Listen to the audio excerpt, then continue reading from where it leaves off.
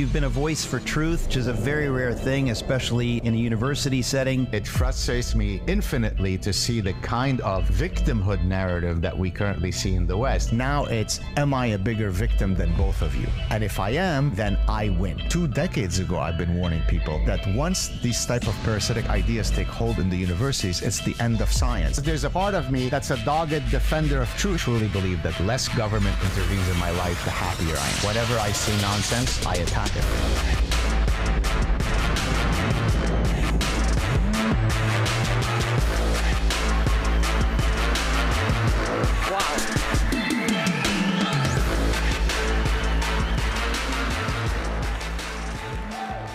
Wow, what a crowd, what a crowd.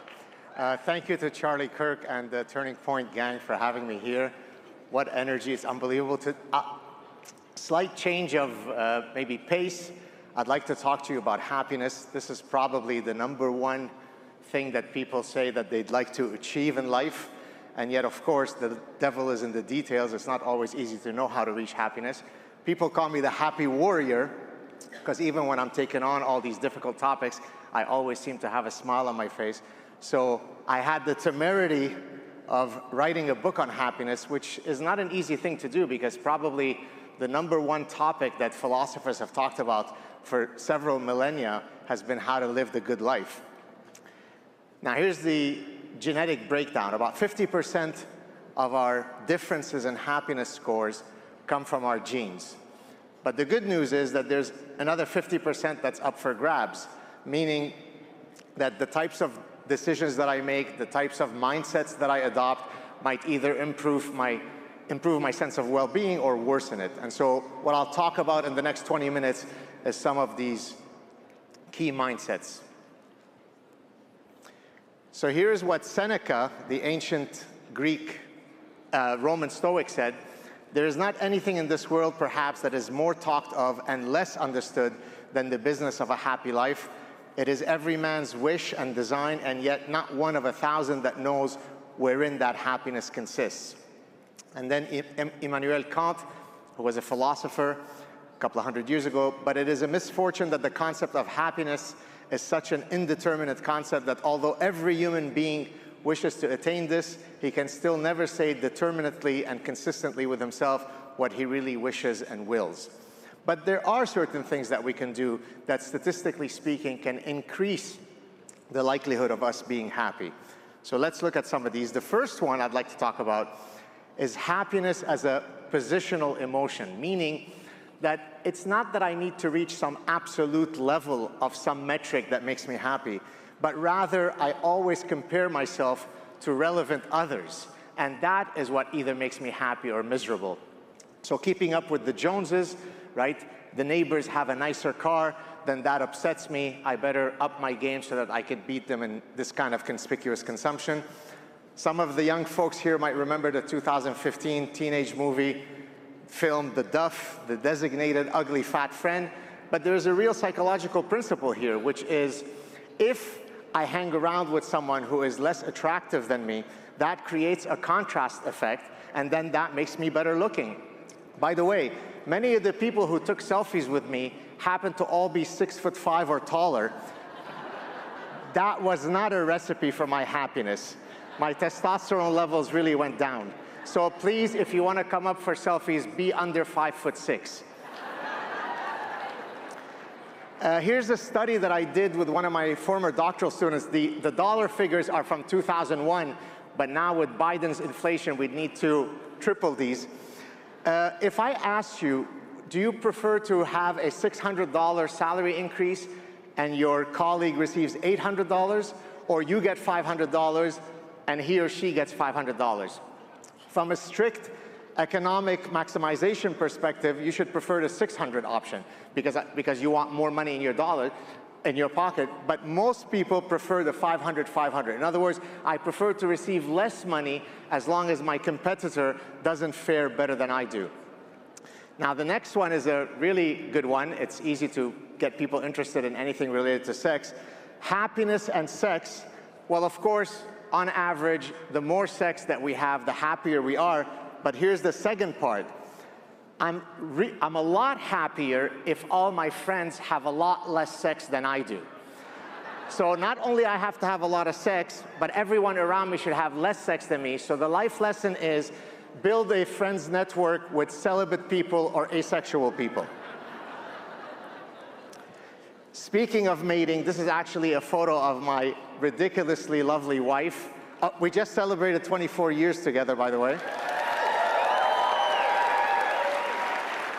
This was in Portugal. We went there on a family vacation. So how do you choose the right life partner? Because that is a fundamental marker for happiness. If you choose the right one, you'll be happy. If you choose the wrong one, you'll be in a dark abyss. There are two maxims that operate here. There is, in evolutionary psychology, there's the birds of a feather flock together, or the opposites attract.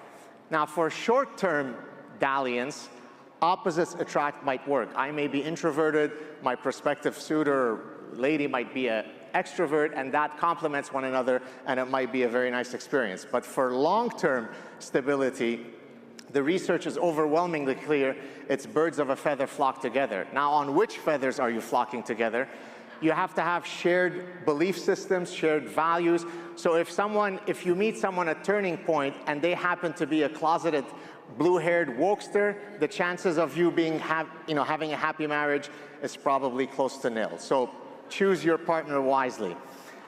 Choosing the right profession is also very important. One of the reasons why I think I'm situationally happy is because I love what I do. I operate all day long in a world of ideas. I create new knowledge and I disseminate knowledge. I'm perpetually engaging in intellectual play, which I'll talk about in a second.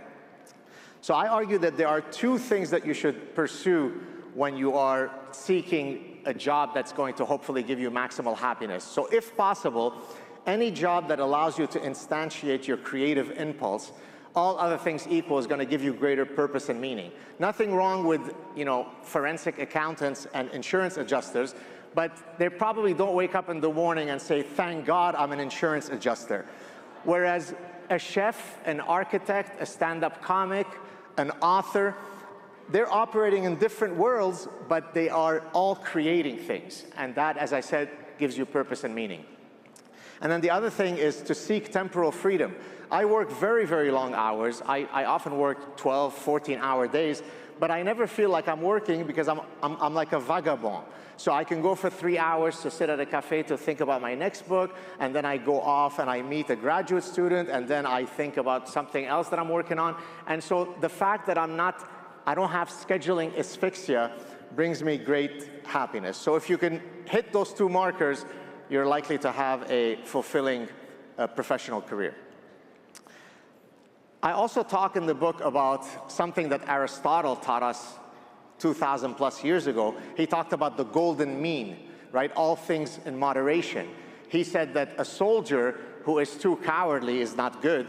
A soldier who is too reckless in his bravery is going to die very quickly. And the optimal point is somewhere in the middle.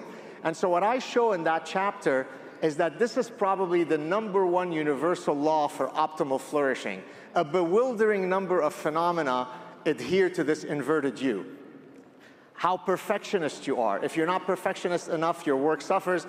If you're too much of a perfectionist, as I am, you sit there obsessing over every comma if it's in the right place, and you end up losing a lot of productive time because you're obsessing in a pathological perfectionist way.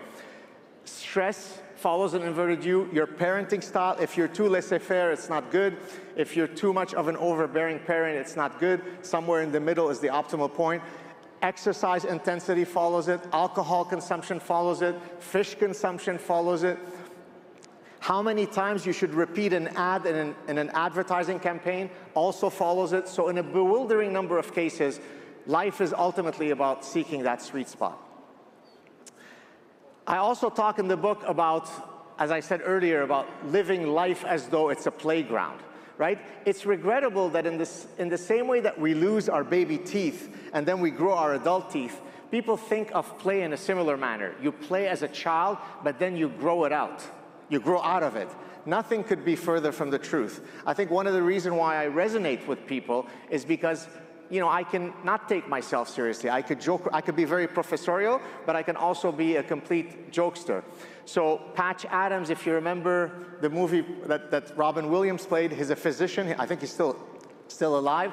He deals in a very, very difficult set of circumstances. He takes care of sick children, and yet he's constantly being a clown and playing. The argument being that there are actual medicinal properties that you benefit from in being able to laugh and play. The movie Life is Beautiful, which won the Academy Award in 1997, was about how a father and his son, while stuck in the Holocaust, in the concentration camps, he tried to protect his child by making it seem as though the entire Holocaust was just a play session. The next one, you see a sniper, that actually comes from my personal history. I grew up in the Lebanese Civil War, and my parents would tell me, one of the ways that you would die in Lebanon was that there were these snipers at the top of buildings that would just blow up the brains of anybody who walked within their visual field. And so they would tell me, okay, go outside and play, but don't pass this particular imaginary line because that would open you up to the visual field of the snipers. So even in such dire circumstances, the innate need to play was there. Science is a form of play, right? And there are several scientists, myself included, who've argued that science is nothing but, you know, highbrow intellectual play. You're trying to see which variable correlates with which other variables, what causes what other variable. So it's the ultimate, you know, 1,000-piece puzzle. Dogs, these are actually our dogs, Belgian Shepherds. If you live your life without dogs, you're really missing out. A dog says, love me, rub my belly, give me food, I'll take care of everything else, I'll sniff your bombs, I'll take you out of avalanches, I'll protect you. I mean, try to burglarize our house with these guys around. Belgian Shepherds are absolutely insane. All I ask in return is take some time to play with me. That's a pretty good deal. And then here is actually a Photoshop picture of me that's became famous on the internet. A fan did it. By the way, someone at the university tried to fire me because I posted a Photoshopped image of me because I was making fun of transgender people. And in this case, this alter ego is known as Fierce Sally. Yes, there are some more wigs there. I'll get to that in a second. It turns out the research shows, maybe it doesn't surprise people in this room, that conservatives have repeatedly scored higher than liberals and progressives, I mean, in scientific studies.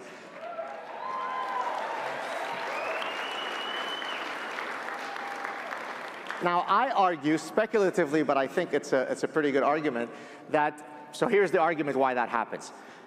Conservatives wake up in the morning and say, well, sure, there are things wrong in our society, but by definition, there are things worth conserving. There are ideas that have stood the test of time. And so overall, I live in a good society, so I'm existentially happy. The progressive wakes up in an existential gloom. We are in a racist society, misogynistic, ableist, transphobic, Islamophobic, and therefore, we need to eradicate the status quo, and just around the corner, we can find unicornia. So that's why I've got images of a whole bunch of unicorns. It's just around the corner. Let's just bring down a few more statues, and everything will be in place. And of course, to the point about playing and being happy, this is an assortment, a buffet, a panoply of wigs that I have worn on my show to demonstrate my woke ideological fierceness. Now, if you see the last slide, I'm showing you here, I'm next to a frog. Now, why is that? I'm an evolutionist, I'm an evolutionary psychologist. And so in evolutionary biology, there's the principle of aposematic coloring, which is the opposite of the evolution of camouflaging. It's where an animal evolves very bright colors, which you would think at first thought, well, why would you want to be conspicuous to predators? The idea is, of course, that if you could see me so well, it's probably because you want to avoid me and I am venomous. Well, I've argued that the hair coloring of the wokesters is exactly a form of aposematic coloring.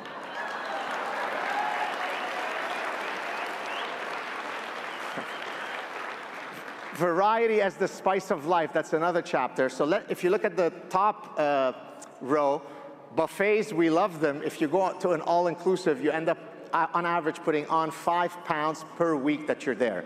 So if you go for a 2-week all-inclusive, that's 10 pounds, so be careful. Because it's easy for us to hoard a lot of food because we've evolved in an environment of caloric scarcity and caloric uncertainty.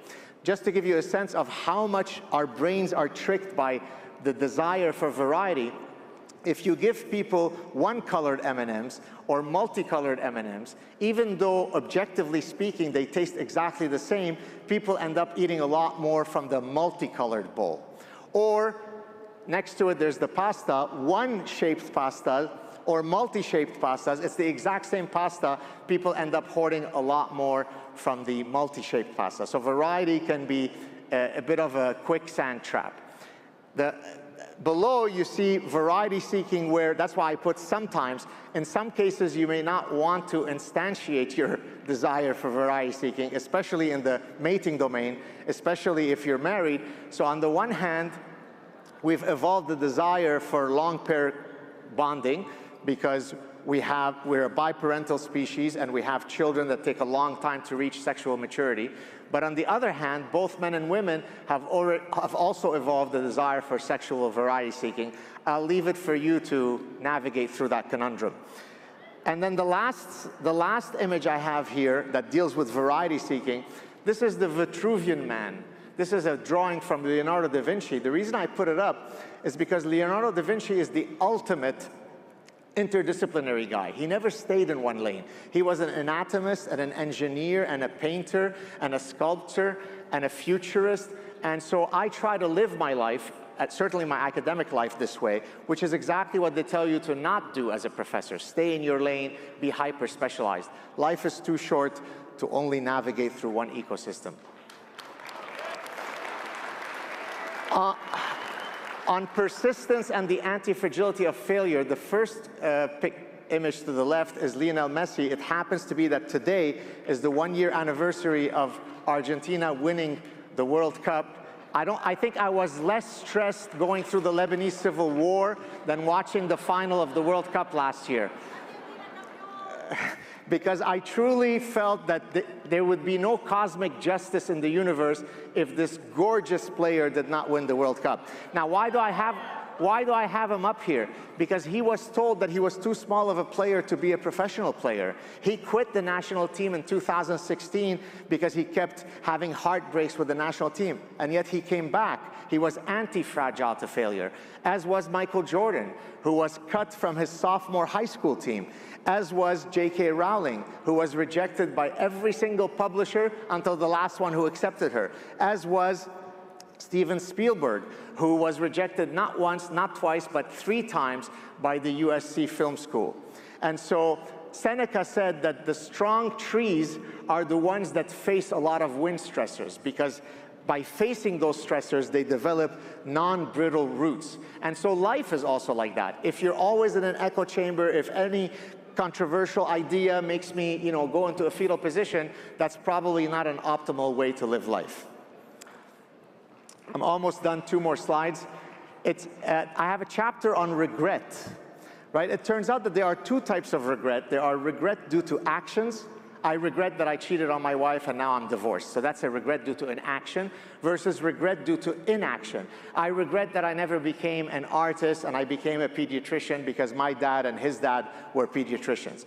Well, it may or may not surprise you that the biggest looming regrets that most people have over the long run are regrets due to inaction, the roads not taken.